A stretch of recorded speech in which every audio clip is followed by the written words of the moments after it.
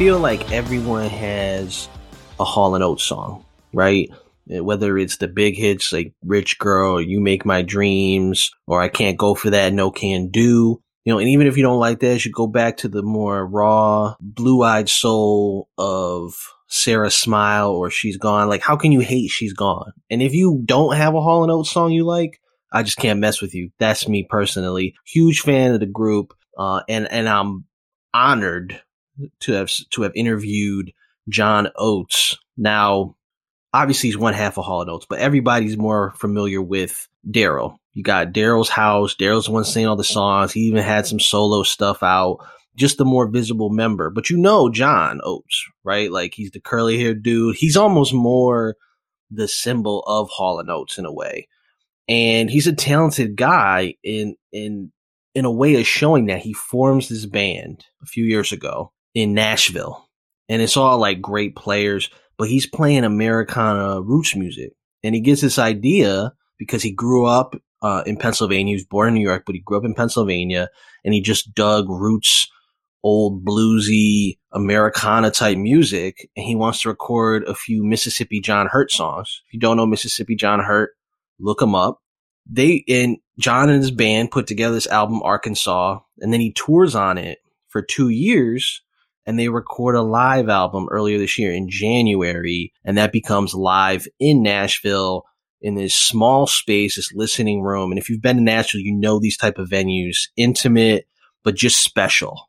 And you can feel that on this live album, which John was gracious enough. It's kind of weird calling him John, but Mr. Oates was gracious enough to speak with me about when we spoke on the phone. And it's not just that. This is 50 years, people. 50 years of Hall and Oates this year, which is hard to believe. And as John said, he wasn't counting. Hey, John, how are you? How are things going for you during these trying times? Well, they've been pretty good, I mean, making it work, trying to keep it going, just like everybody, right? I've been writing a lot, and I got a couple cool projects that came through this period of time. We're a virtual world. Working on a cool movie called Gringa, which is a great, really cool little movie with a girl who goes to find her father in Mexico. And I wrote got 5 songs in the movie that I co-wrote with various people around the country, and one in Mexico, a female singer in Mexico from Mexico City, and another hip hop artist from South Carolina. So it's kind of all over the map. They're kind of modern, modern pop-ish kind of songs. So definitely different from what I'm doing on the live album for sure. It's not so roots oriented, but so that's come out of this whole craziness. But other than that, I'm maintaining. How did you get involved with doing a movie? A friend of mine's the director, and actually through Instagram, we were chatting on Instagram, and he talked to me about the movie, and he said, "Would you have any interest in doing a song?" I was like, "Yeah, man, I got time. Let's do this." He sent me a script, and I got into it, and I sent him one song, and he flipped, and he said, "Man, this is perfect. This is exactly what I'm looking for." He goes, "You want to do more?" I said, "Hell yeah." And that's how it started. So I began to collaborate with various people and pull it together. And now I've become the executive producer of the soundtrack. It's really interesting how things can, things that you would never expect to come together all of a sudden start to come together. I've noticed you've been doing a lot of virtual events during the pandemic. You seem to have adjusted well to the way we're living now. Yeah, I mean, it was definitely an adjustment in the beginning, especially. I wasn't sure how that was all going to work. It was very, like, wow, how do you do all this? But I've gotten comfortable with it, and then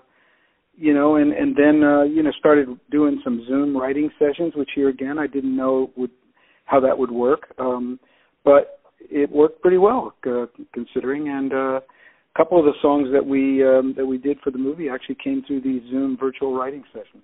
You put this band together for your album Arkansas and toured with them for 2 years. What made the timing right for you to record live in Nashville? Well, because, if all was, according to plan, 2020 was going to be a big Hall & Oates touring year. We had a 38-city tour planned with Squeeze and KT Tunstall.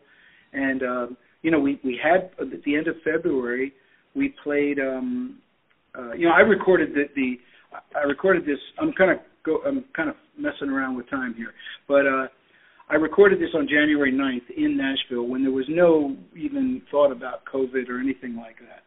And the reason I did it was because I thought I wasn't going to be playing with these guys for the rest of the year because of the up-and-coming Hall & Oates tour.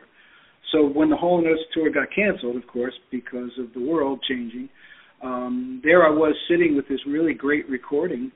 And the reason I did it was because we had been on the road, as you said, for 2 years. The band was playing really well.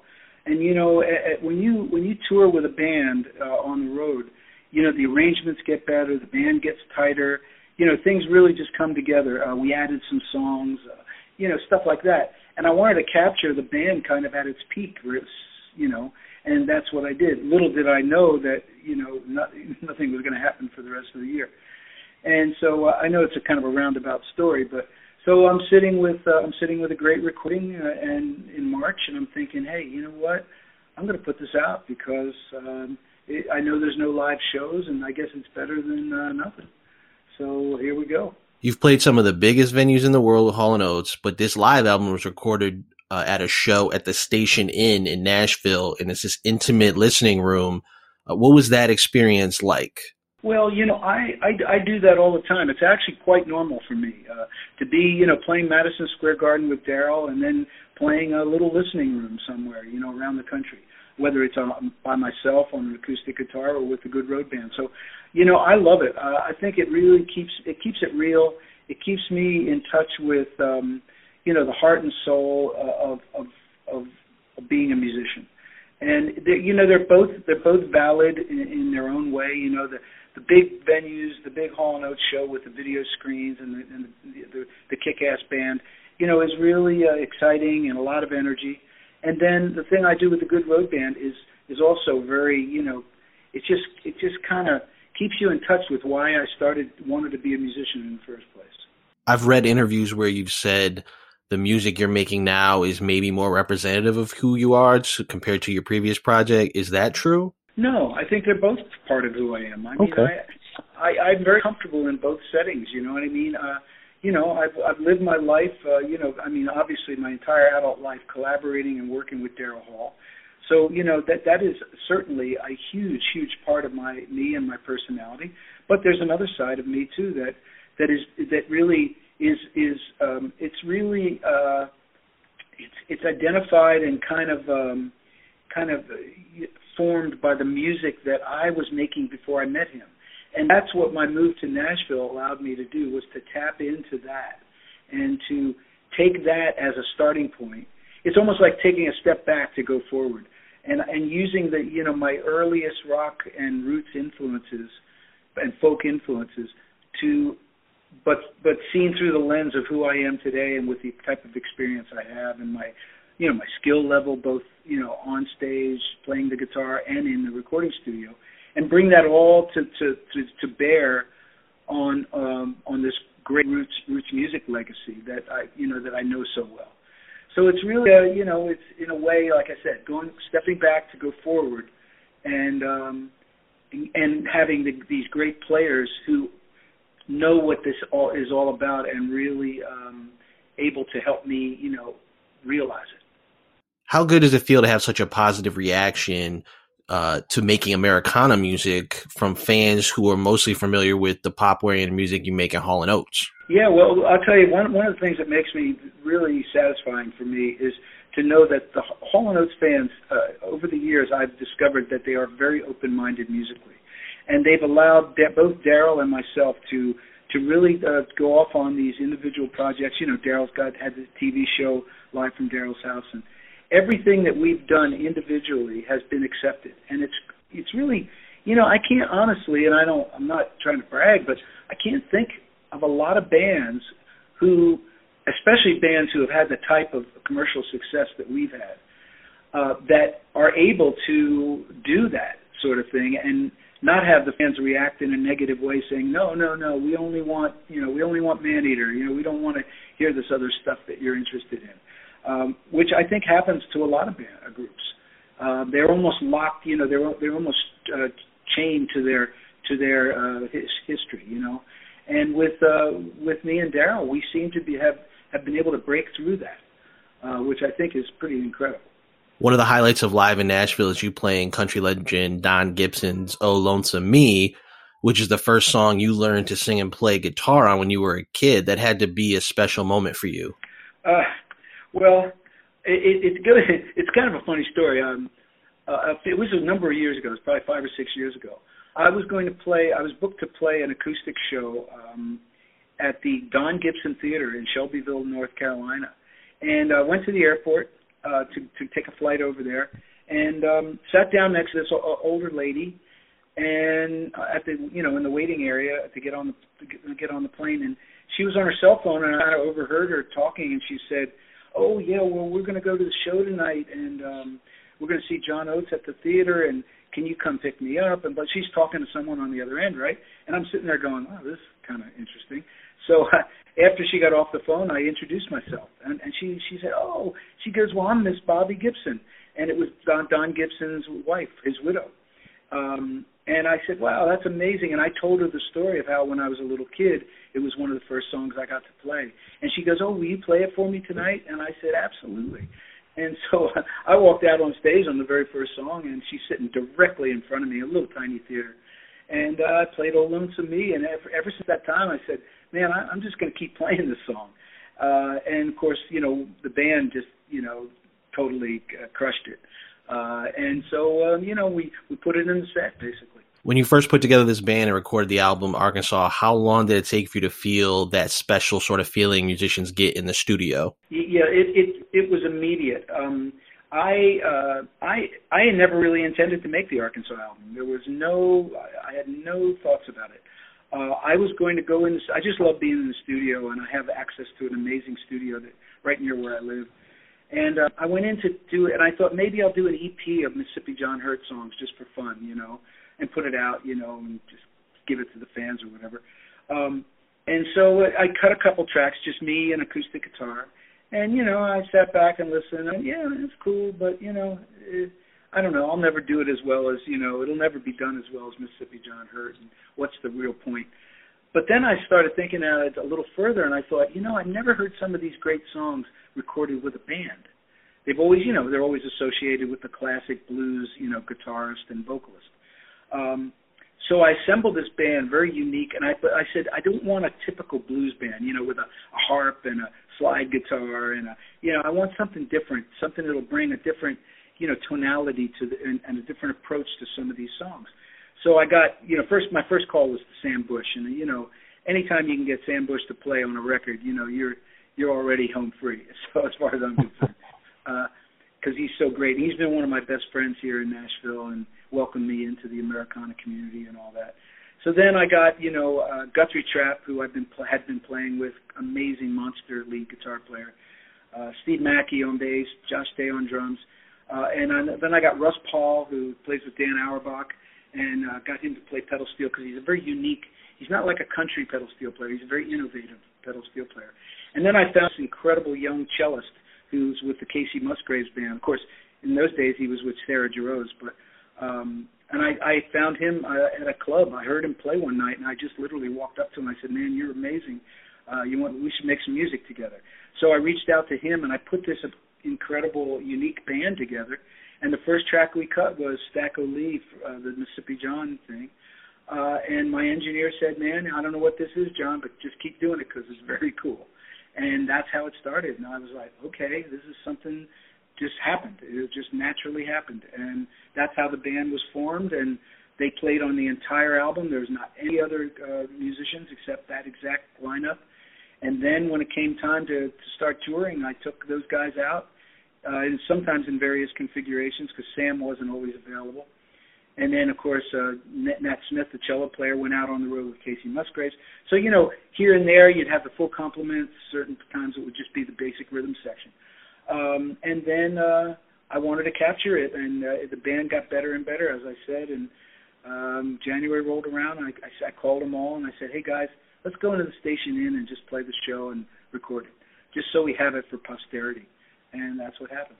You did all this in Nashville, and you can sort of feel that magic vibe that people talk about living in Nashville, and you hear that through these songs. Yeah. And you know, the Station Inn, the venue that we played, was one of the first places where I played live with that band. So in a sense, it was coming back full circle. And I've always played there. I played there sitting in with other people. I played there by myself, you know, and I've never had a bad show in that room. It's just one of those rooms that just makes you want to play. The people are right in front of you. You know, I don't know. Have you seen any of the videos? We have about 3 or 4 videos that we took from that night. We don't have the entire show, but there's some stuff on YouTube you can check out. You know, I did watch a few of them, and there's something super special about that intimate feeling. Absolutely. Before this interview, I was reading that this year marks the 50th anniversary of Hall & Oates, which I found hard to believe. I mean, it's true, but those songs you and Daryl made, even the early stuff, or maybe especially the early stuff, just feels so timeless. Oh, thank you. Well, I know. You know, it's a testament to those songs. You know, the songs we wrote seem to have stood the test of time. They sound good. They don't sound stale. And they somehow have resonated with a whole younger generation as well. So, you know, I don't know what the secret sauce is, but we seem to have been able to do it on a number of occasions. Do you and Daryl touch base on Zoom during the pandemic? He's not that much into it. You know, he's pretty quiet on socials and stuff like that. You know, I send him emails every once in a while. He likes emails, and every once in a while I'll send him an email, and he'll just come back with a 2 or 3 word response. You know, it has nothing to do with you know, negative or positive. It's just that that's just not how he communicates. In addition to touring as Hall & Oates, there was talk of you and Daryl working on new music. The tour's been moved to next year. I'm assuming that the new music's been put on the back burner as well? Yeah, you know, right in February, before we did the first show at Madison Square Garden, we were trading ideas. He sent me a couple tracks that he had done. I sent him some ideas, and yeah, we were kind of getting the ball rolling. And then, of course, the rug got pulled out from under us, and that seemed to put the brakes on it. I kind of reached out to him and said, hey, man, do you want to try to do this on Zoom? And he was like, no, man, I want to be in the same room. You know, he's definitely kind of got an old school attitude when it comes to certain things like that. I feel like Zoom is one of those things you have to try it and get used to it, but then you're hooked. Yeah, I didn't think it was going to work for me either until I did it. And luckily, the first couple times I did it with younger musicians and writers who were really kind of into it. And they kind of guided me through the process. And once we did it a couple times, you know, it worked out pretty well. What's next for you? Is the movie the focus right now? Well, yeah. I mean, only because it's happening. I mean, in real time right now. They're in the final editing phases. So since they've made, you know, since I got 5 songs in the movie, they said, well, you know, do you want to be the executive producer on this thing and help us, you know, kind of pull some more music together? The movie has a lot of Spanish content, you know, because the gist of the movie, the story is that this young girl is in Southern California. Her father had left a long time ago and kind of checked out to become basically a surf bum in Mexico. And when she graduates from high school, her mom unfortunately dies, and she says, I'm going to go to Mexico and find my father. So it's the story of her going to Mexico and just trying to find him, and the fact, you know, the kind of the shock of her showing up on his doorstep and uprooting his life and how it all works out. You know, and so so it was fun for me to be able to read a script and see clips and kind of get inspired for that. And then I started to you know, do things that I'd never done before. Like I sang a duet with a gal from Mexico City in Spanish, and I've never sung in Spanish in my life, and it's been really cool. So a chance to really do some unique things that I'd never done before. Do you speak Spanish fluently? No, I don't speak it fluently, but I can get by, and I have a good ear for it. I studied in school, and you know, I can get by. You know, I speak pig Spanish. You know, just enough to get in trouble. You know. Yeah, I mean, Cleveland, where the Rock and Roll Hall of Fame is, and I'm curious what you remember from the 2014 ceremony where you guys were inducted, which took place in New York, actually. It was long. Yeah, you had the misfortune of going after the E Street Band's induction, which took forever. Yeah, it was so long. We sat at that table from 5 o'clock in the afternoon till well after midnight, and we didn't go on until after 11.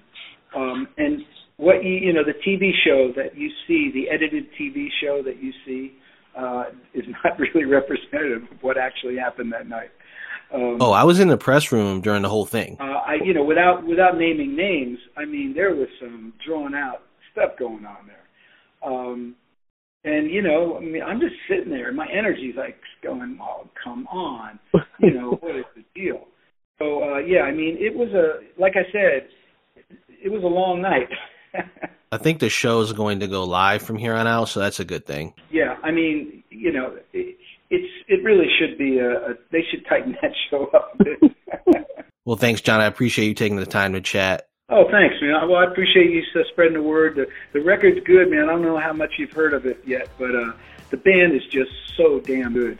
And the way they play and listen to each other, and it's just, it's cool, man. And, if you love musicianship and you love great playing, this will be a record you'll enjoy. That's it for this week's episode of CLE Rocks. Thanks to John Oates for agreeing to talk with us, and we hope you enjoyed it.